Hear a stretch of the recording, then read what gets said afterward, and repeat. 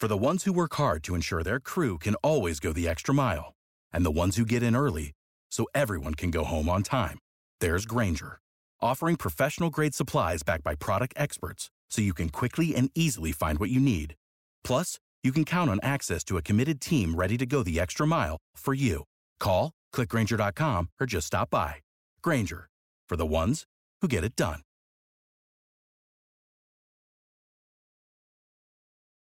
Hey everyone, Gil Gross here. Thanks for listening to the Monday Match Analysis podcast. A reminder that it's a huge help if you rate and review on Apple Podcasts, unsubscribe, and resubscribe. Another two-parter today. The majority of the show is the next edition of Monday Match Analysis Classics, 2013 French Open semifinal between Rafael Nadal and Novak Djokovic, the best match those two ever played at Roland Garros. But we start with a video I posted Friday on YouTube. This is, I didn't even mention it, Steve Flink is my guest for both parts of the podcast, the tremendous Hall of Fame tennis writer for tennis.com. But I wanted to make sure to get Steve's thoughts on the events of last week. This will probably conclude my coverage on all of this because it's been exhausting. But Steve's perspective is certainly a fresh perspective on the Adria Tour and all the players who ended up testing positive for COVID-19 as a result. So without further ado, two-part podcast. First 8 minutes on COVID, Adria, and all that. The rest of it is about 45 minutes, or actually no, an hour on Federer, oh my goodness, Djokovic and Nadal, French Open 2013 semifinal. Enjoy. All right, we're welcoming in Steve Flink, the Hall of Fame tennis writer of tennis.com and author of the book, The Greatest Tennis Matches of All Time. Also look out for a Pete Sampras book coming up soon. But we wanted to talk about the recent events that's happened in tennis this week. Of course, the U.S. Open is looming large in late August with a couple of warm-up tournaments before then. But this week, I think it's fair to say the entire tennis world suffered a bit of a setback at the Adria Tour with many of the players, Borna Coric, Novak Djokovic, Grigor Dimitrov, all testing positive for COVID-19. So, Steve, I'm wondering what your takeaways from this were. Does it have anything to do with the U.S. Open, or was this something that is just kind of an isolated case of not taking the proper care? Probably more the latter, Gil. I feel I have some sympathy for Novak Djokovic in a way that not many people seem to, in that he talked to the Serbian authorities. You can't just do this. It's not all of your own doing. You've got to get some approval guidelines to what they'll accept. But then I think he and the other players, I think that what they underestimated was people are coming from all over the world. I mean, I'm told that Dimitrov had been in Florida at one stage. They haven't all been hanging out in Serbia and quarantining in Serbia for 2 weeks. I mean, some of them have been in Serbia. Others are coming from other countries. So they just took too much solace from feeling like the numbers for the virus were very low, infection rate very low in Serbia, and therefore they could pack the stands. The players could come out like normal times. And then you saw Djokovic and the others hugging each other after matches, going to discos in the evening. And I think that was a real mistake for everybody to do that, not just for Novak Djokovic. He's catching all the flack because he organized these. I think his intentions were really quite honorable to put on the tennis, and everybody had been pent up and they loved but I think it really should have been done very differently, with much more sparse crowds and players definitely not hugging after matches, almost saluting each other, literally keeping some social distance. And then there's no way they should have been in the discos in the evening in those close quarters, or playing. There was that picture, I think, of Dimitrov guarding Djokovic on the basketball court with his arm. None of that makes any sense. So I don't think they were cocky. I just think they were not realistic about how that virus can travel, and that if you bring people into Serbia, that there's just dangers, and you have to always, there needed to be more caution from everybody. And I think they've all learned, and Dominic Thiem has since spoken out in the last day or so and said that they got too euphoric, is the word he used. And I get it. They were excited. They were going to be back out on the court. This was going to be fun, but it should have been handled in a different way. Now, Yeah, Gil, to your point, just to quickly add to that, to your point about the U.S. Open, I'm sure it concerns the U.S. Open authorities. Now, their argument will be, and it's a good one, but we have very different measures. None of that's going to exist here, and we are going to discourage the players from handshakes, and we are going to keep them in different. Maybe they're going to use some of those suites for locker rooms. We're going to keep them socially distancing, and we're not going to put them side by side in cars, and we're going to do this and we're going to do that. I think their measures appear to be excellent. Whether it's enough, I think the biggest problem is going to be the players flying in. They maybe, I don't know if they get tested before they land in New York, but then what? They get on site or they get to the hotel and they get that first test in, or they play a couple of days and suddenly one of the players tests positive again and it starts spreading. I think it's going to be a real challenge to complete that tournament. I admire the USGA for trying, but even with the strong measures, I think keeping it under control will be no simple matter. Do you agree? I do agree. I think that players are going to test positive, and I think that's a starting point, a safe assumption to make. The hope is that, unlike at the Adria Tour where the players didn't distance, if one player tests positive, it's going to be okay. It's not going to put the tournament in jeopardy. Right. That's the major difference.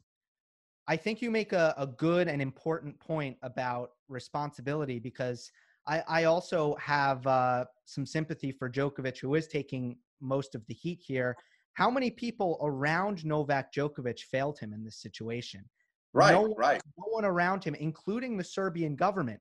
Everyone gave him the okay, and someone really should have stopped him. And frankly, he's not an unreasonable guy. And I think had they made the case, Novak, let's sit down and talk about this. This is great that we're going to have these events, but here's what I think we need to do to ensure your safety and the safety of the other players and the health. I honestly think he would have been open to some of these suggestions. We'll never know, but I believe he would have. But I think when everybody just kept giving him the green light, then that also gave him and the other players a false sense of security.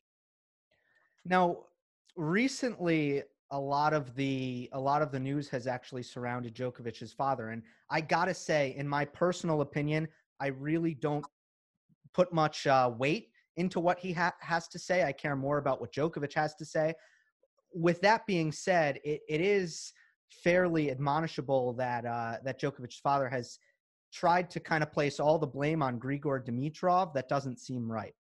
No, I agree with that. I think it's in a very, maybe it's an understandable emotional reaction from a father who feels that his son is being put under the microscope and has been given all this sharp criticism. And in his mind, it's maybe feels a little bit like you and I do, that, it's a shared responsibility. But I don't think he had to pin the blame on, and you don't know. He doesn't know for sure. That nobody really knows that it was Dimitrov who spread this. But I do think it will be a lesson, Gil, well learned by all of them, whether it's Thiem or Novak himself or Dimitrov or Viktor Troitsky or any of them, that they have to be very careful now going forward. And they have to realize that this is a pandemic. It's called a pandemic for a reason, and that they have to treat it accordingly and not think that because the rates of infection are low in that country, that means you're out of the woods. Agreed. I was initially disappointed that I didn't think Djokovic took responsibility for the errors of the tournament, but he quickly corrected it in an updated statement that he put on his social media platform. So I was glad to see, after initially he didn't quite take full responsibility, that he ultimately did.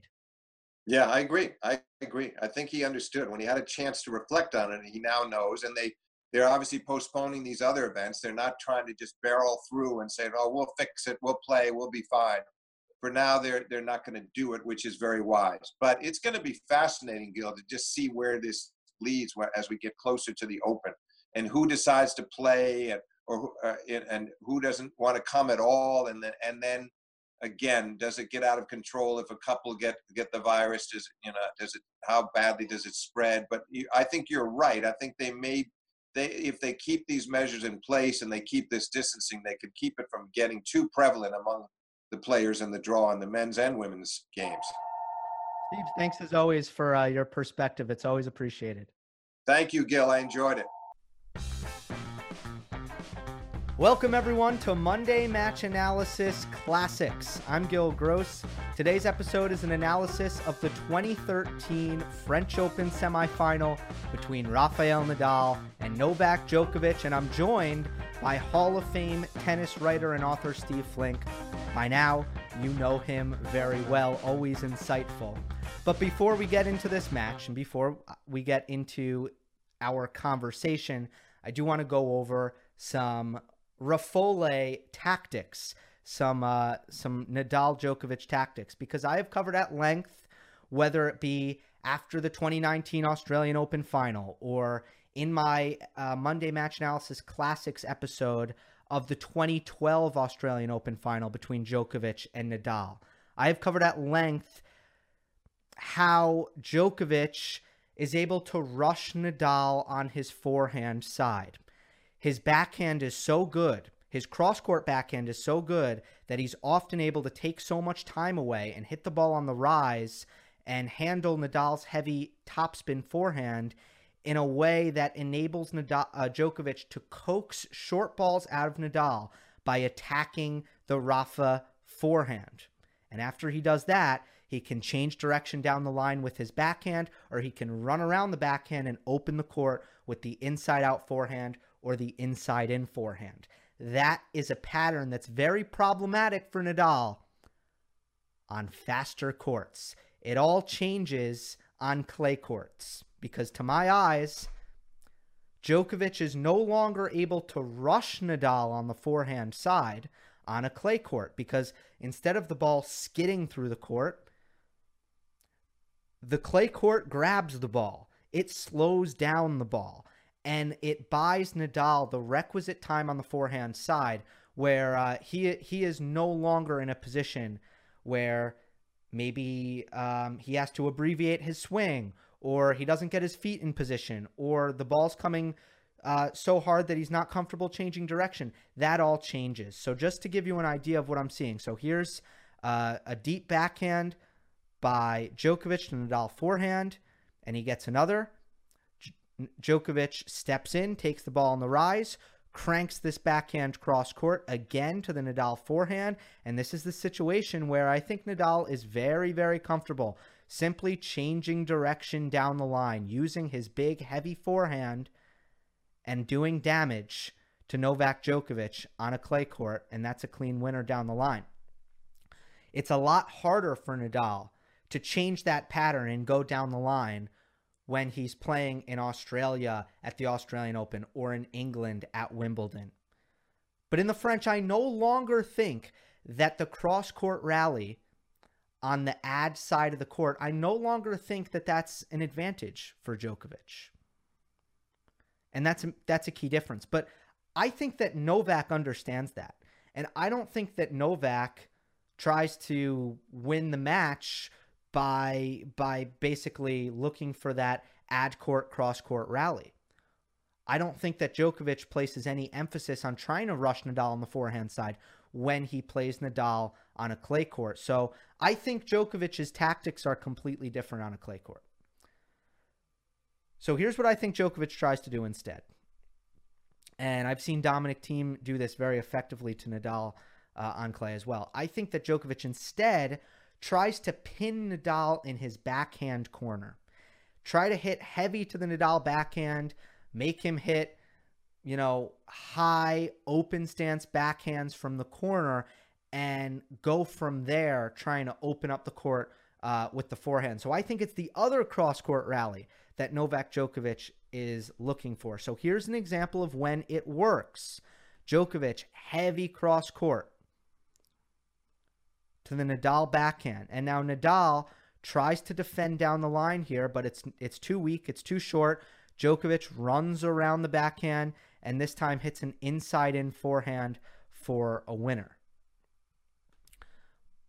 But of course, tennis is all about attack and counterattack.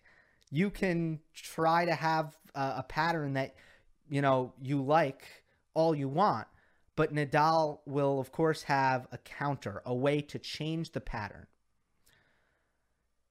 very interesting. According to Tennis Abstract, Rafa Nadal hit more backhands down the line in this match against Djokovic than he did forehands down the line. And as I'm watching this match, and when I watch Nadal on clay, at any time, I always notice he loves to hit the backhand down the line, whether he is using it to trade, or sometimes even he'll defend down the line, which is really not what you teach. You defend cross court, lower part of the net, more court to work with, and you attack down the line. That's basic tennis directionals. But watch Nadal on clay. He doesn't defend with his backhand cross court all the time. Many times he'll defend with his backhand down the line because he's trying to change the unfavorable pattern.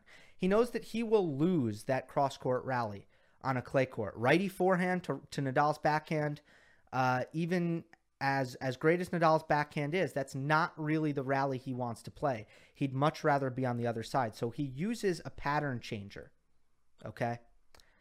He uses a pattern-changing backhand down the line, or a neutralizing defensive backhand down the line. Both does the same thing. He's attempting to take what is a cross-court rally on the deuce side and change it to a cross-court rally on the ad side. Djokovic this time hits a backhand down the line. Again, Nadal in a defensive position, a sliding, running backhand, but he hits it down the line. Plenty of loop on these backhands down the line. That's important, not only because it gives Nadal net clearance and safety, but also because it gives him time to recover to the middle of the court. So Djokovic, here's another perk. Djokovic hits this at shoulder level. He probably would rather hit this at a lower level contact point, and he'd probably get more on it if he hit it at a lower contact point. But here Djokovic goes cross court and hits it with great depth. But still, Nadal gets what he wants here. Nadal gets his forehand, and now he can hit the same shot that we talked about at the beginning. This forehand down the line, which is the biggest weapon on the court. I don't care who he's playing. It's the biggest weapon on the court. And he can win himself. He can give himself a chance at using that weapon with the pattern-changing backhand down the line, like he does here. And he puts it in a perfect spot, and it is a clean winner in a massive, massive point in the match. So again, I think that the way Nadal is able to control his backhand down the line in neutral and defensive positions, it gives him so many opportunities to use his forehand. And by my count, nothing set up the forehand down the line by Nadal in this match more than the backhand down the line. But it's the ability to hit both of those shots with incredible control. At the end of the day, I find that this is why you can see the advantage that Djokovic might have on a fast court when we just talk about directionals and patterns. Those advantages are eliminated on clay, and of course you'll see a much different story head-to-head on clay when Djokovic meets Nadal, as opposed to when Djokovic meets Nadal on hard courts or grass. All right, that just about does it. Without further ado, my conversation about the 2013 French Open semifinal with Steve Flink. We're joined once again by Hall of Fame tennis writer Steve Flink of tennis.com. You know him very well by now. Steve, pleasure to have you back on. It's been a little while. Thanks, Gil. Looking forward to once again dissecting an important match in tennis history. And as always, I love to chew on these topics with you. Oh, yeah. So if you like what you hear in this one, Steve and I have done this twice before during this pandemic. We went back and we looked at the 1984 French Open final between Ivan Lendl and John McEnroe, and we looked at the 2001 U.S. Open quarterfinal between Andre Agassi and Pete Sampras. We continue to go ahead in time this time, and we're looking at what is for sure the best meeting between Novak Djokovic and Rafael Nadal at the French Open. That came in 2013 in the semifinals. Steve, there's no doubt about that. There's been a couple times where these two have met in the French, and it's been highly anticipated, but this one really lived up to the billing. Absolutely, Gil. You know, they'd started the first time they ever played in this rivalry. They played every year since 2006. Their first meeting was at Roland Garros in 2006, and Rafa won a fairly routine couple of sets, hard-fought sets, 4-4, and then Novak had to retire, some type of an injury, and that's what commenced the rivalry. And they met there again the next couple of years. But everybody knew in those years, Gil, that there was no way Novak was ready to beat him yet in a match of that consequence. And Rafa won those fairly comfortably. But by the time we get to 2013, a lot has changed, and we'd had the pendulum had swung in the rivalry, because at one stage, Rafa had a 16-7 lead, and then Novak cut that to 16-14. By the time we come into this French semi of 13, it's 19-15 in favor of Rafa. It's gotten much tighter. And a lot of people thought coming into the semifinal, even though Novak had lost to Rafa in the finals the year before, when he was going for 4 majors in a row, something he did accomplish in 2015 and 16, but almost got there in 2012. Rafa beat him in a rain-delayed 4-set final. So here we are in 13, and highly anticipated clash in the semis, and Rafa had struggled early in the tournament. So this match really had the look and feel all along of being that it could turn into an epic. And many of us thought that Novak had a pretty good shot at winning that day. What do you think Djokovic took away from that 2012 final? It was the first time they had met each other in a final at the French Open. And as you said, Djokovic had a fair bit of momentum as the rain started to come down. He was up a break in the 4th set. They had to resume the match on Monday, and from there, it was all Rafa. But what do you think Novak took away from that match? Well, I think he felt, it's just what you were alluding to. I think he felt very disappointed that if only they could have kept playing the first night, but they were playing through rain. But he was handling at the end of it. He was in a much calmer state and hitting through the court, hitting through the ball beautifully. And Rafa was the one who was agitated. So Rafa, from 2-0 and a break up in the 3rd, lost 8 straight games, and finally held his serve to make it 2-1 to stay only 1 break down. And that helped coming into the next day. But I think Novak felt like he had all this momentum, and that if the weather had only held and there'd been more light and they could have concluded it on the Sunday, that he might well have come away with a victory, because everything was going his way. And he certainly was doing better in the rainy conditions than Rafa. There's no doubt that he was able to generate more pace and hit more penetrating shots than Rafa was able to do. So I think he felt like, okay, I really had a chance that day. And by 13, it's a different story altogether. Plus, he knew that Rafa, the first couple rounds in Roland Garros of 13, wasn't very sharp, and he got better as the tournament progressed. But Novak was feeling like, by that stage, he'd had a win over him on clay earlier in the season.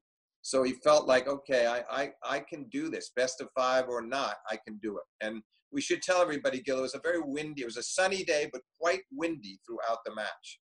They both had to cope with those difficult conditions, and it impaired them both at different times for different reasons, but it made for an even more fascinating encounter.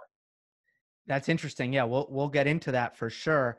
But first, another thing I think to note is that after that match in 2012, Nadal sustained a rather serious knee injury, and I think that this was a time where people had serious doubts about Nadal's ability to come back strong. He missed 7 months. He missed the U.S. Open.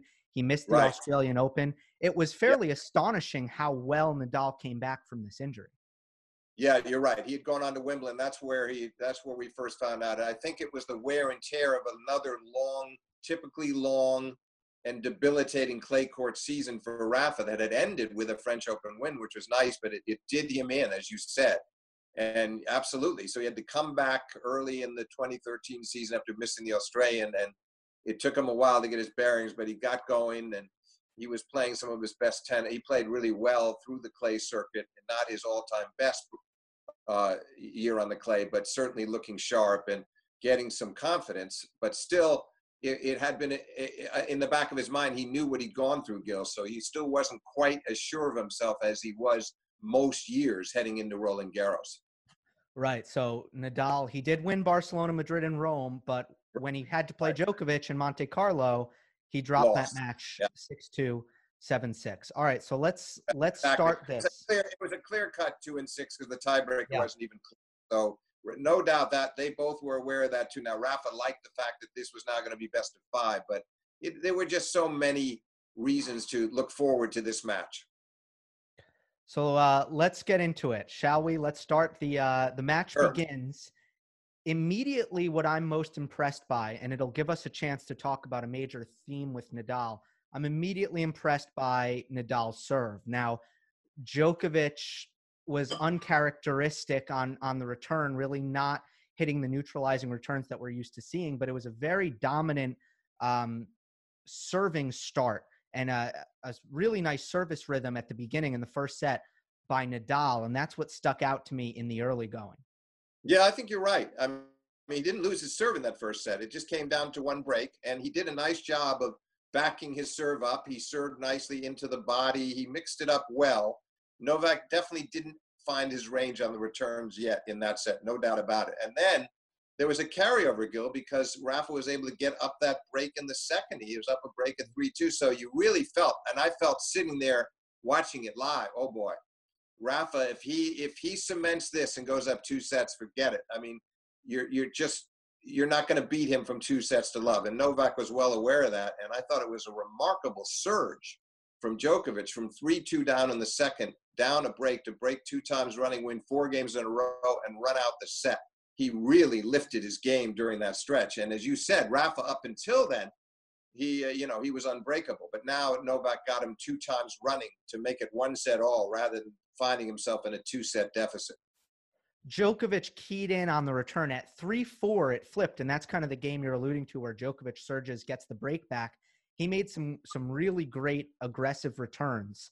As for Nadal's serve, which that, of course, we should say, Gil, that was actually by then it was the second break because he'd come from 3-2 down already to break back, right. And that actually put him to break up. So that was remarkable that given what you just said about Rafa serving up until that stage, Rafa had felt in a comfort zone on his serve. And now here he is getting broken 2 times running to lose the set, which I think was kind of jarring. But then we had a really bizarre third set because Rafa started with a deuce game on his serve, but the next thing you know, he's up 5-love, and he's got 15-40 on Novak's serve, and Novak was lucky to win the 1 game. And Novak definitely looked physically a bit flummoxed. Something was not right with him physically or mentally in that set, and he pretty much conceded it by the time he got down 2 breaks. And he knew he was lucky to win the 1 game that he got.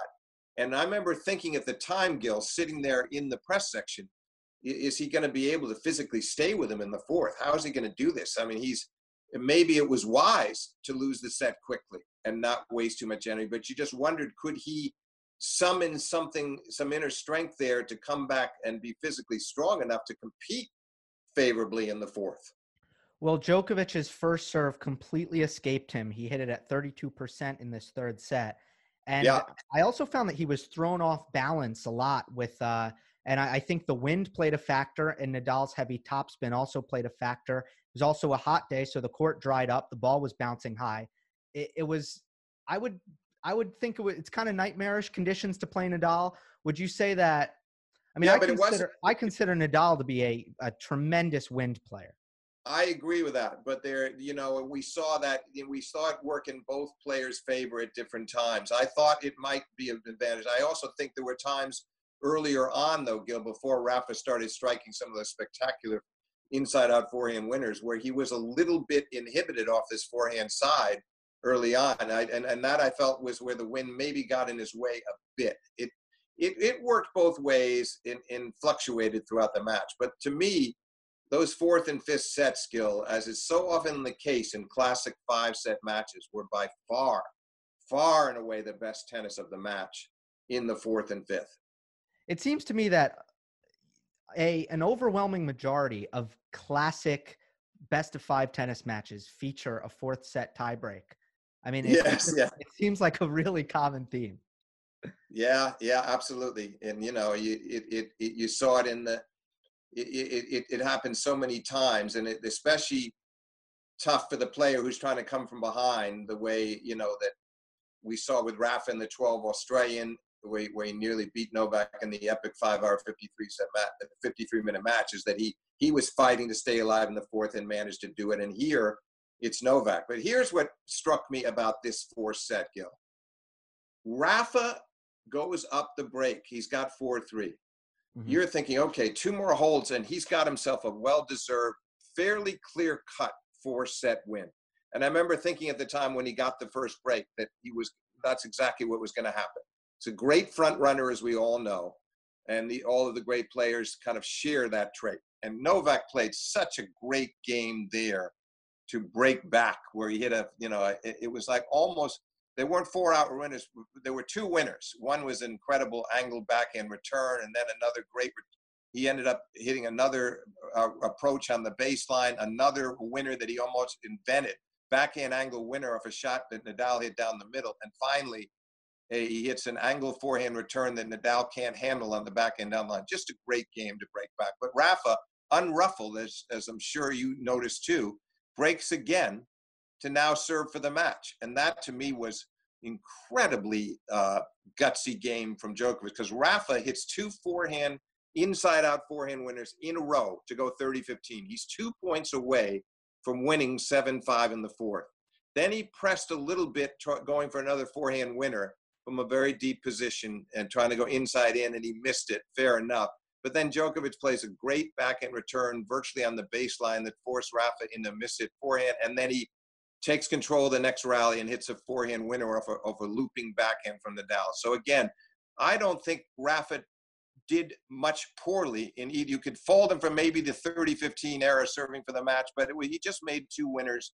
He went for a third in a row and he couldn't pull it off. I think this was more about Djokovic playing 2 great return games to keep himself in that match. Don't you agree? I do agree, and especially the returns. I think it all started with the returns. Oh, absolutely. All 3 of them were perfect. All 3 of them were within 2 feet of the baseline, and that's just a common theme throughout Djokovic's career, that not every return is going to be perfect, but in the biggest points of the match, if he keeps a racket on it, it's generally a great return.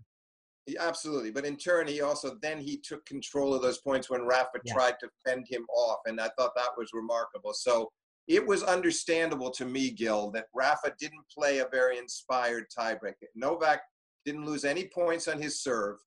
He got the mini break early, went right up 2-love early, and he really never looked like losing that tie. But understandable, because here's Rafa by the middle, I'm sure from the start of that tie break, sort of wondering why he's still on the court. A little bit shocked that he hadn't been able to close him out, knowing that it wasn't his fault, but thinking that the match could have been over. And Novak really soaring with confidence at this stage. So here it is, an easy tiebreak win for Novak takes us into that 5th set. And then, of course, it carries over because he gets the break right away at the start of the 5th. Yeah, I was surprised at how scratchy that first game of the 5th set was. Uncharacteristic by Nadal, a double fault and an error to start. Going back to the tiebreak. Sorry to interrupt. Then he gets himself down love 40, and he just couldn't recover. It got to 30-40, and it was too much. Right. You're right. It was scratchy. And again, I think he was a little disconcerted about not knowing that he twice had the break in the fourth, and late in the fourth, one at 4-3, and then serving for the match at 6-5. Those are situations where he likes his chances. So I think it was playing on Rafa's mind. We know how mentally tough he is. He might be the toughest player mentally we've ever seen in the men's game, but even he is human. And I think that he was very unhappy not to have closed him in 4. Let's take a second to talk about the crowd here. The match started and it was lunchtime in Paris because Tsonga was in the semifinal. So this match was slated first up. It was Tsonga Ferrer, the second matchup. But by this point in the 4th set, there was not a single empty seat, and there was constantly these dueling Nole and Rafa chants. And I'm just wondering how you assessed the crowd, and in general, when these 2 met at the French Open, how you assessed the crowd support. The crowd, Rafa almost always had with rare exceptions. One of the exceptions would be when he lost to Soderling in 2009, and he'd won 4 in a row at that stage. And he was actually quite upset that year that when he lost to Soderling, that the crowd really got behind the underdog and they were kind of rude to him. Otherwise, I think these crowds are largely on his side. They were very appreciative of Djokovic's most inspired tennis. They weren't coming down hard on Novak by any means, but Rafa was a fixture at Roland Garros, as we've seen then and as we've since seen. They really appreciated his spunk and his professionalism and his clay court expertise. So I think that crowd was largely on his side, but not to the point of.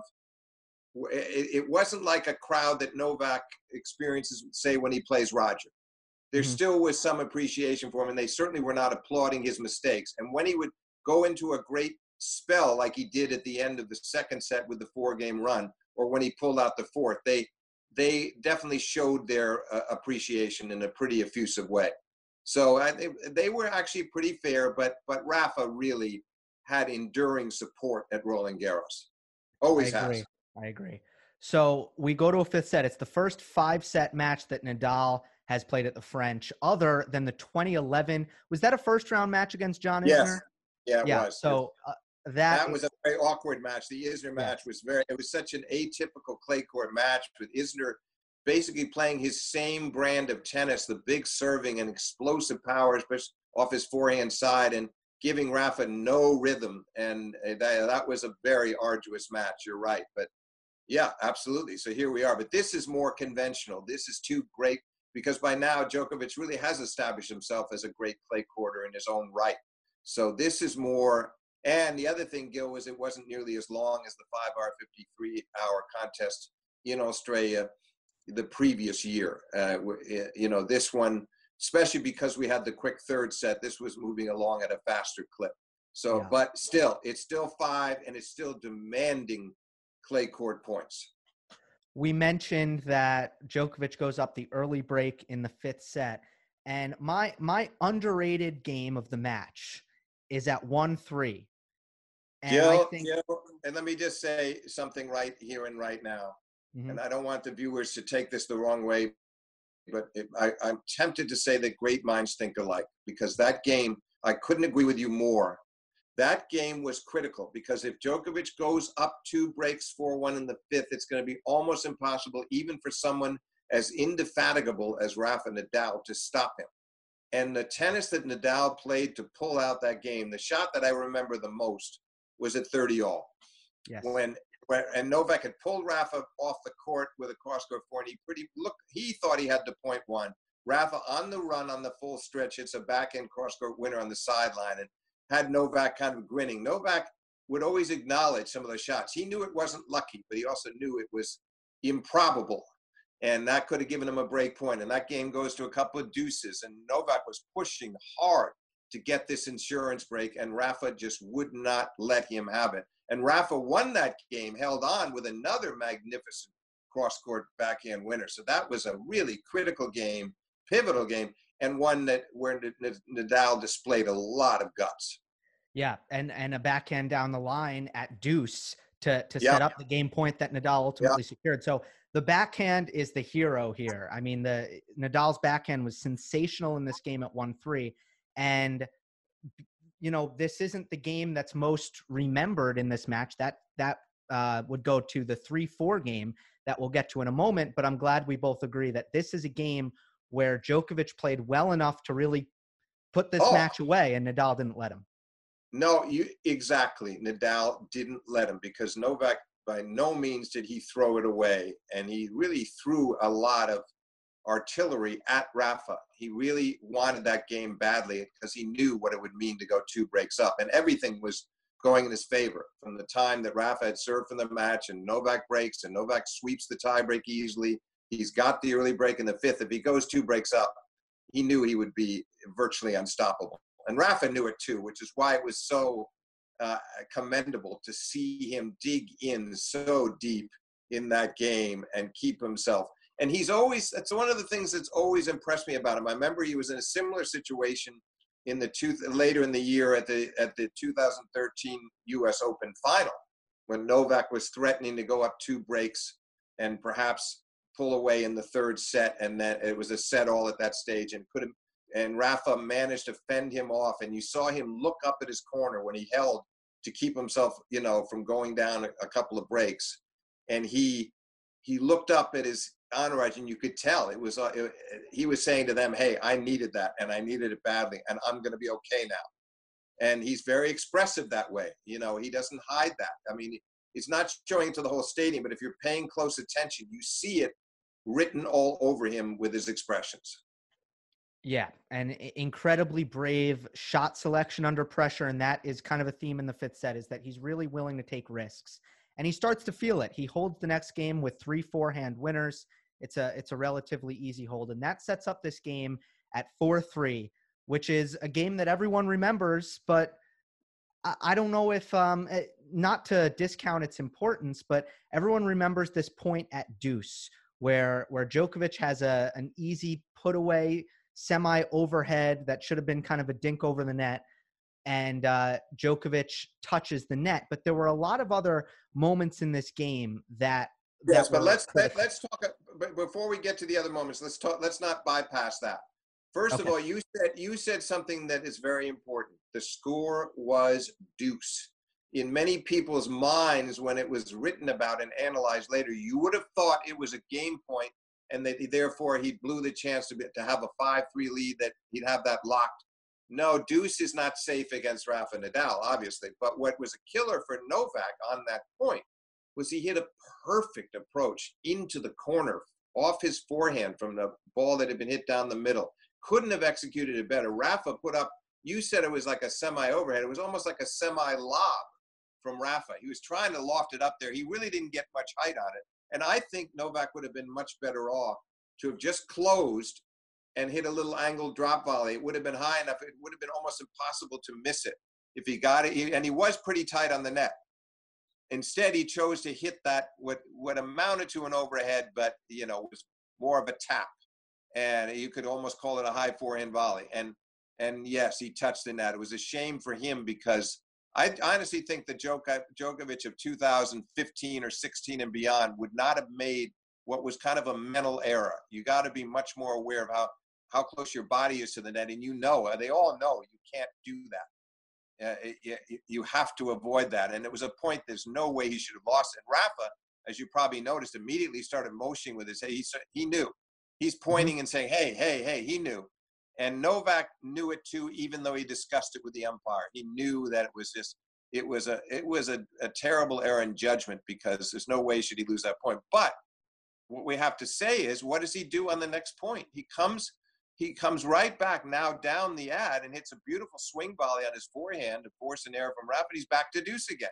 So he really didn't fold after that error and collapse by any means. He made Rafa earn that break back. But there's no doubt that point, it's one we all it's irrevocably lodged in our minds, because it was just such a dramatic moment, and you don't expect to see a player of Djokovic's stature make that kind of an error, and allow himself to lose a point that he had no business losing. Right. It was shocking. Another note is that Nadal had a break point on the point prior and makes one of the more shocking forehand errors of the match. And Nadal couldn't believe it. He put his hands up to his head because it really wasn't, he was set up for the forehand. He had it lined up, and he missed it quite badly. I don't think he would have hit a winner, Gil, on that. He was set up to hit an aggressive shot that might have, where he would have put himself in a commanding position to win the point, but he totally mishit it. He just totally mishit it. And the look on Djokovic did sort of a semi fist pump after that. And because I think it was an error he did not expect. So that's why he was so beautifully set up on the deuce point before he touched the net with his body like that. That, I think he just gotten a reprieve, and he wanted to take advantage of it. But Nadal ultimately earns himself a break point with one of the best cross-court neutralizing backhands from a defensive position of the match. A really well-earned point there, and Djokovic faltered on break point with the forehand unforced error. Yeah, that was a little surprising. The forehand, I think he was a little tight on that. He hit it in the net. It's not the kind of error you would have expected, but on the other hand, that would have been an emotional game. And I'm sure the incident at the net, and touching the net was still weighing on his mind. And so suddenly, instead of 5-3 for Novak, who never even did get to game point, he fended off the break points, but he suddenly found himself 4-all, and that was obviously a very, jarring development for Djokovic, and a great moment of inspired sense of renewal for Nadal. Djokovic, I thought, had a really good hold at 4-5. It was 30 all. Things got tense. He was 30 love up, but strong serve, good forehands, forces an error. And then another point where Djokovic hits a lot of dictating forehand. So I think a really strong hold at 4-5, despite people remembering this match, not remembering this match for Djokovic's clutchness. I thought this was a point late in the fifth set where he easily could have been broken once again, and played some really good aggressive tennis in that 4-5 game. Listen, I totally agree. That was he held his nerve beautifully there and played those points from 30 all beautifully and kept himself in the match. What was tough, Gil, was from the time that Rafa was back to 4 all on serve, having gotten that critical break back, he was losing a point a game on his serve. His service games were moving by swiftly. Novak was getting no opening. So then each time he would change ends and know he was serving to stay in the match, it was tough mentally. It's not as if he was creating any more opportunities to break. Rafa played with a lot of discipline through that stretch. And then finally, of course, and Novak followed with a couple of really good games, I thought, at 5-6 and 6-7 as well. But finally at 7-8, after Rafa's had another easy hold, Rafa played a great, hit a cross-court backhand winner. He got himself to love 30, and then Novak on the last 2 points, those were just solid down the middle looping returns from Rafa that Novak overhit off the forehand. I think finally it got to him a bit. It was understandable because it's the 4th time you're serving to stay in the match. You knew that you were up the break. You knew everything was sort of heading in your direction from late in the 4th into the middle of the 5th, and he couldn't quite close them out. And the other thing to mention is they knew, before they even walked on the court, when you're talking about either Ferrer or Tsonga in the final, the feeling was from either one of them, they weren't going to lose that final. I think they both were very confident that, and Rafa, he did go out of his way to defend David Ferrer in his press conference the next day and say, people that talk that way about David Ferrer, they just don't know tennis. He's a tough man to beat. And he means that, but on the other hand, he's confident against him. And Djokovic would have been confident too, that over the best of 5, as tough as Ferrer is as a fighter, that so in a sense, what I'm saying is these two guys, I think, were looking at their semifinal, had a definite feel of a final. The prevailing view was that whoever won this match was almost surely going to win the tournament. Rafa definitely, and Novak very likely. Steve, I feel like the high volley putaways, I think they crushed Djokovic's spirit a bit. At 7 all, 40-15, Djokovic had a game point, and Nadal hits a tweener lob, but it's not a particularly deep lob, and Djokovic misses another easy put away at the net. And then the 7-8 game when Novak ultimately gets broken for the match, on the first point, Djokovic gets an overhead, and it's another ugly miss. Bad miss. That put him in real trouble. You're absolutely right. That was a awful way to start that game. No, listen, during this hiatus, during this period when we haven't had any official tournaments being played, and he's done some things that have been on the internet, some Zoom type things, different people, he did one with Stan Wawrinka where they talked about some of their matches, and in one of those sessions, he was very open about sort of his vulnerabilities, and he joked about his overhead, and almost saying in essence, I hope maybe there's somebody out there that can teach me and I did an overhead. It has been an issue his whole career. Having said that, I've seen him make some very difficult overheads at certain times in certain matches. It comes and goes, but if he's tight, he had one on match point against Nadal way back when in the Olympics. And in 2008, where he missed an easy overhead that cost him the match and off a pretty short lob. So no doubt that's been an Achilles heel, but it's pretty hard to exploit it. And how many overheads is he going to hit in a match? And in fairness to him, when he's relaxed and he's not thinking too much about the score, I've seen him make some against Federer that have been spectacular, that were actually not easy overheads, but he's made them look easy. So it's in his head. I really believe it's in his head. It's not his technique. You suddenly see him slow down the speed of the racket. And you see him rather than just swing freely, you can feel him tightening up. And you're right. That's exactly what happened at the end of the match against Rafa. Heartbreaking loss for Djokovic, and one of the most exhilarating wins, I think, for Nadal. And what he said afterwards, Gil, was fascinating. You and I have talked many times about the 2012 Australian final, the 5-hour 53 epic, in that Nadal came so close to winning after leading 4-2, 30-15 in the final set. And he had a passing shot that, with an open court, Djokovic stranded, and Rafa steered a backhand pass wide down the line. Could have given him 40-15, and he probably would have won that match. But my point is, he said after Roland Garros, Novak probably should have won this today, and I should have won in Australia, which was a very nice way to look at it. He's a very fair-minded guy, and he knew, all things being equal, he probably should have closed out Novak in Australia, and Novak probably should have closed him out on this particular afternoon. But he was kind of looking at it philosophically, like that's how tennis works, and things might even out at times, and you're going to win some matches that you should lose, and vice versa. And I thought that was a very interesting way for him to look at it, and very accurate. I agree. I mean, the parallels between these two matches are rather uncanny. You have the 6-1 set. You have a tremendous fourth set escape to force a fifth. You have the winner of the fourth set taking a lead in the fifth set. Then you have a highly memorable blunder. Then you have overtime fifth set tennis.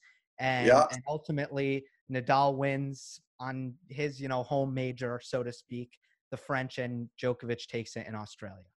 Yeah. Now, of course, if Novak had not gone on in 2016 to finally finish off his career Grand Slam, to become the first to win 4 majors in a row since Laver won the actual Grand Slam in '69, I think this match with Rafa in 13 would be more haunting.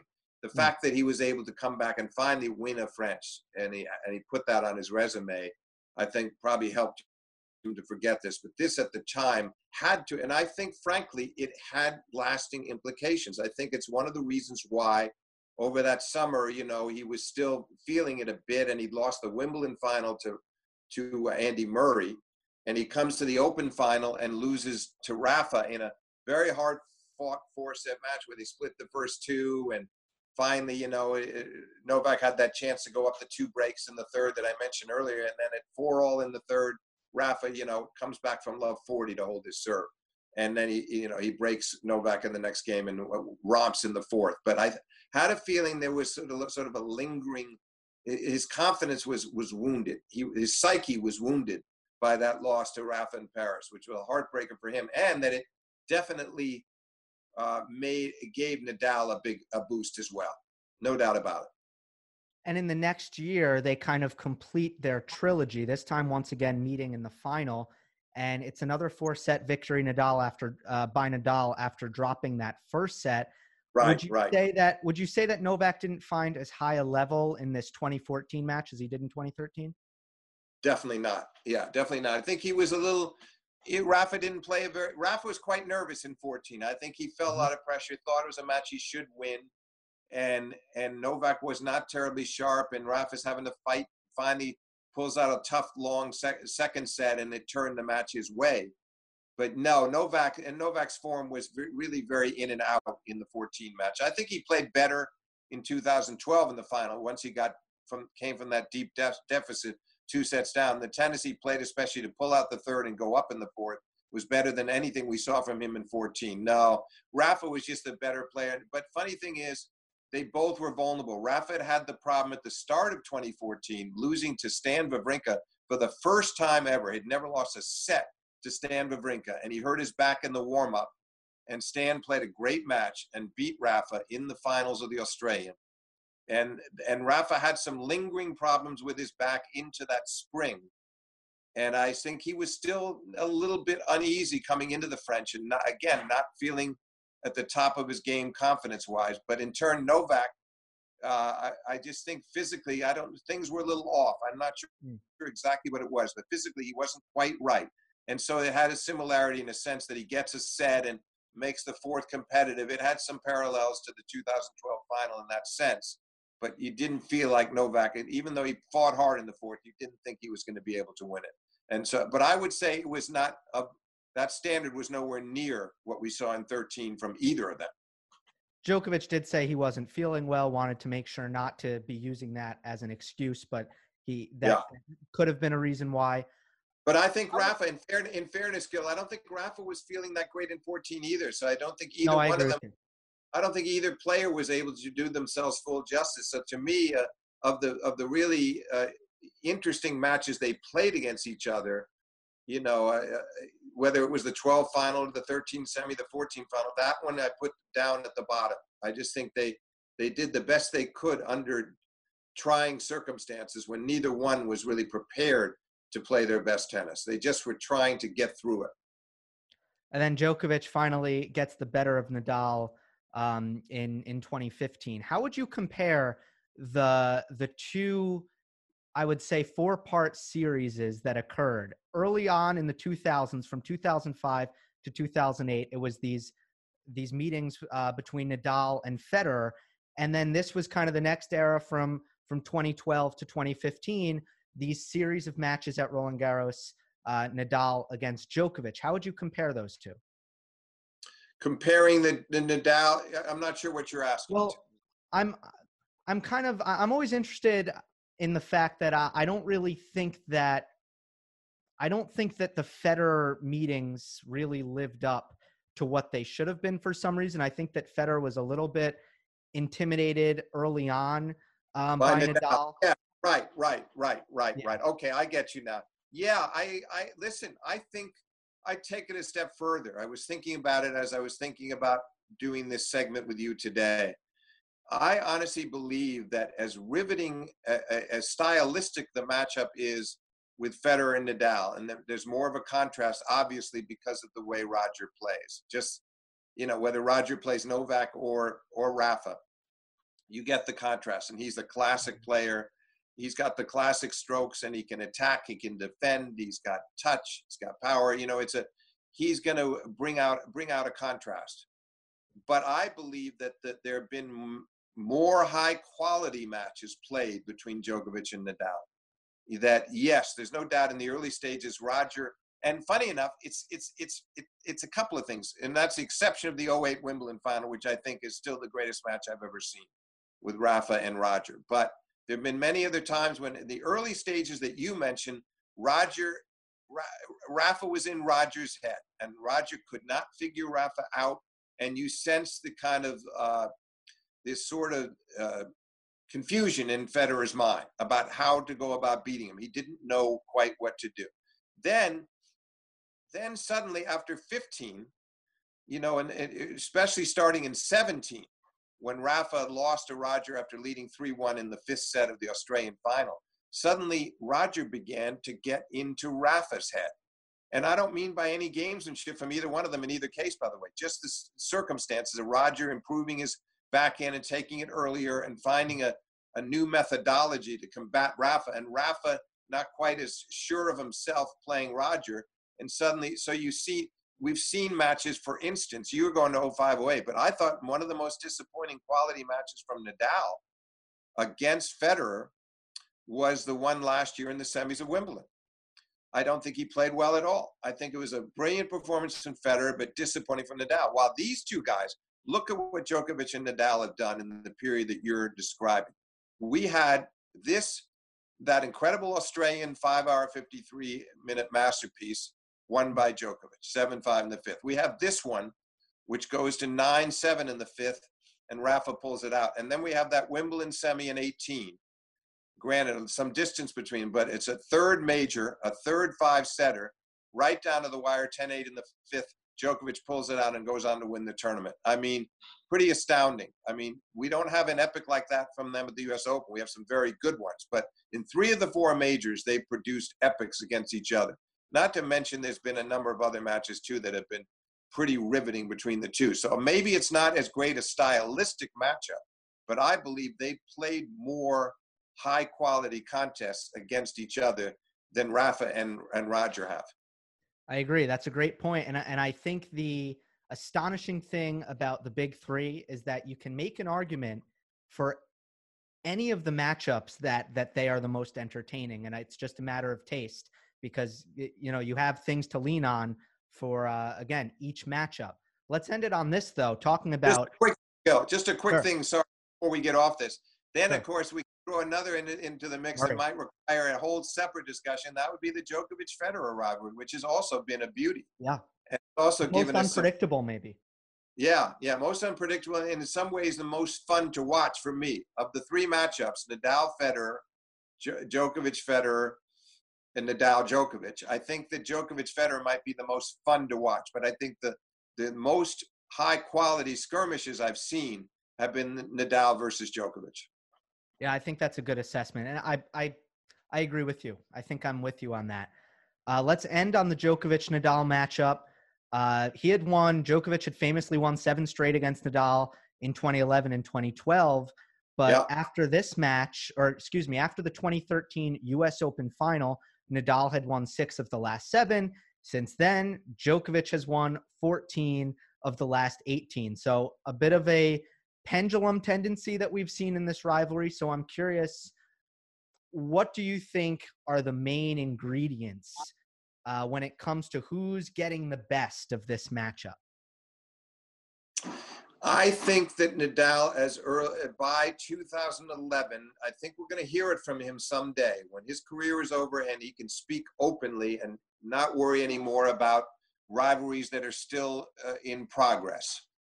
But I think he will say that to him, even despite the fact that Roger had this great resurgence against him in the recent years, that Djokovic was always the biggest nightmare for him to play. Because unless Novak's forehand is off, look at the patterns.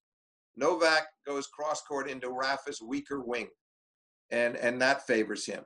Rafa tries to use that cross-court forehand of his, which is the trademark shot that destroys everybody else.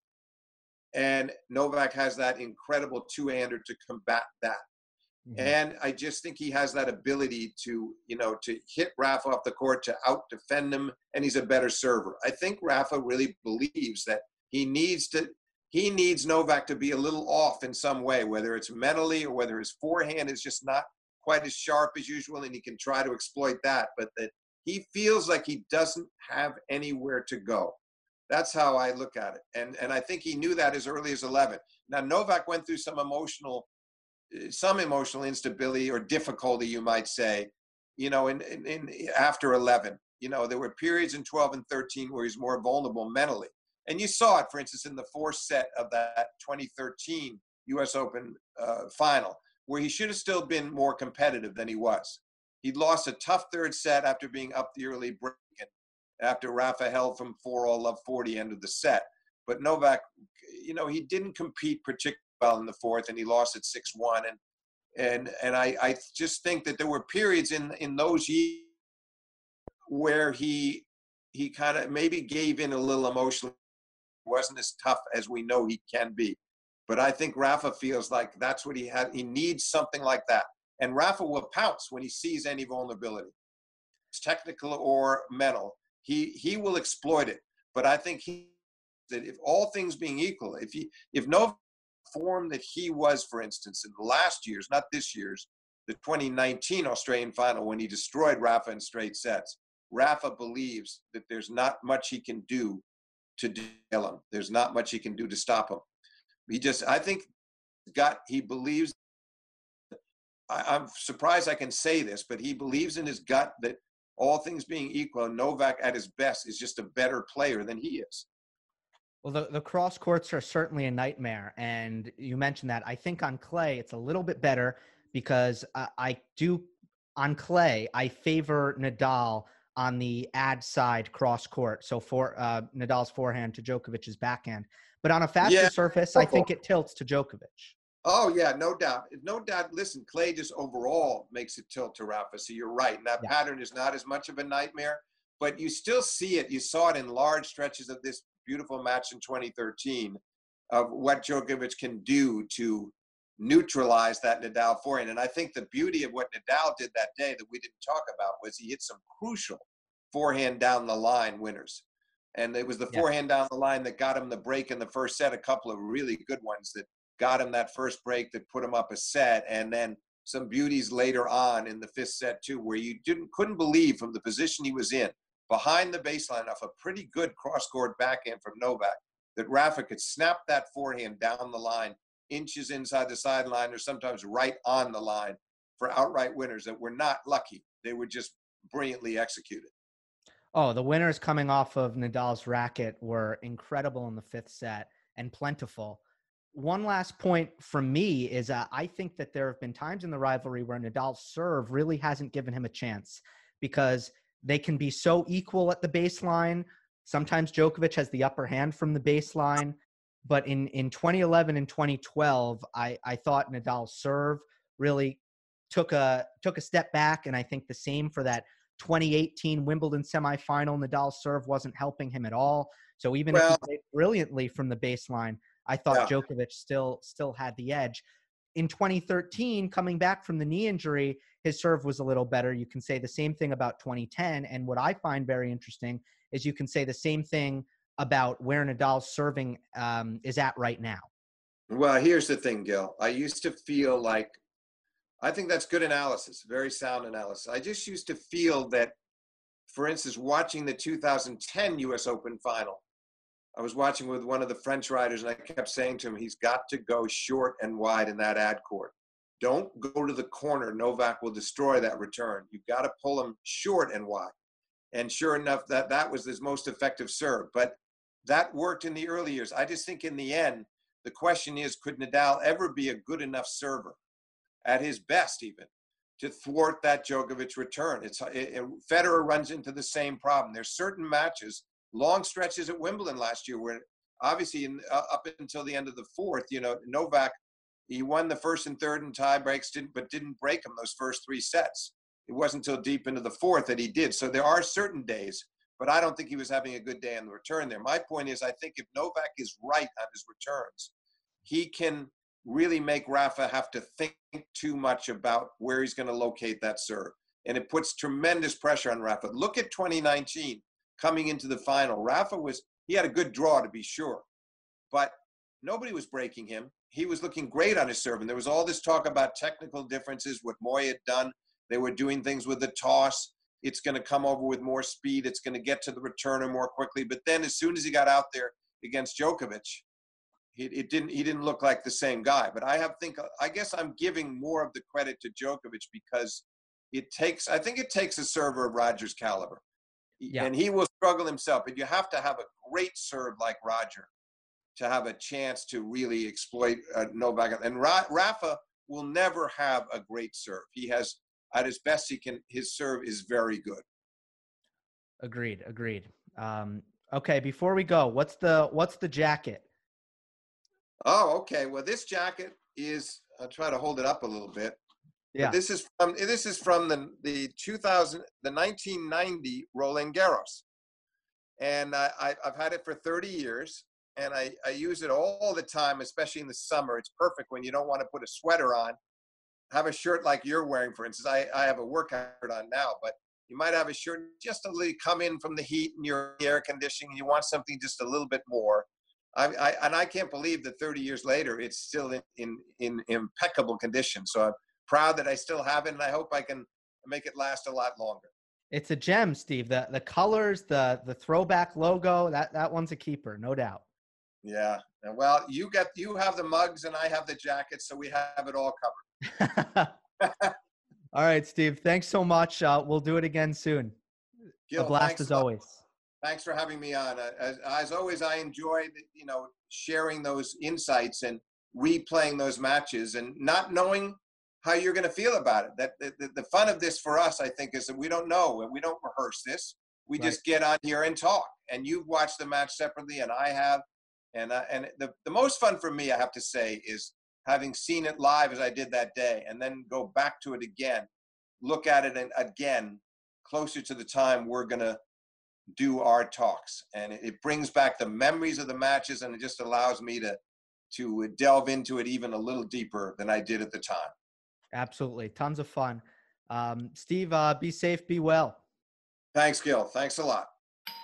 Our house is a mess. Come on in. I'm Amber Wallen, internet comedian, plant queen, and host of your new favorite podcast, Fly on the Wallen. Okay, that's pretty presumptuous to assume that this is going to be their favorite podcast, by the way.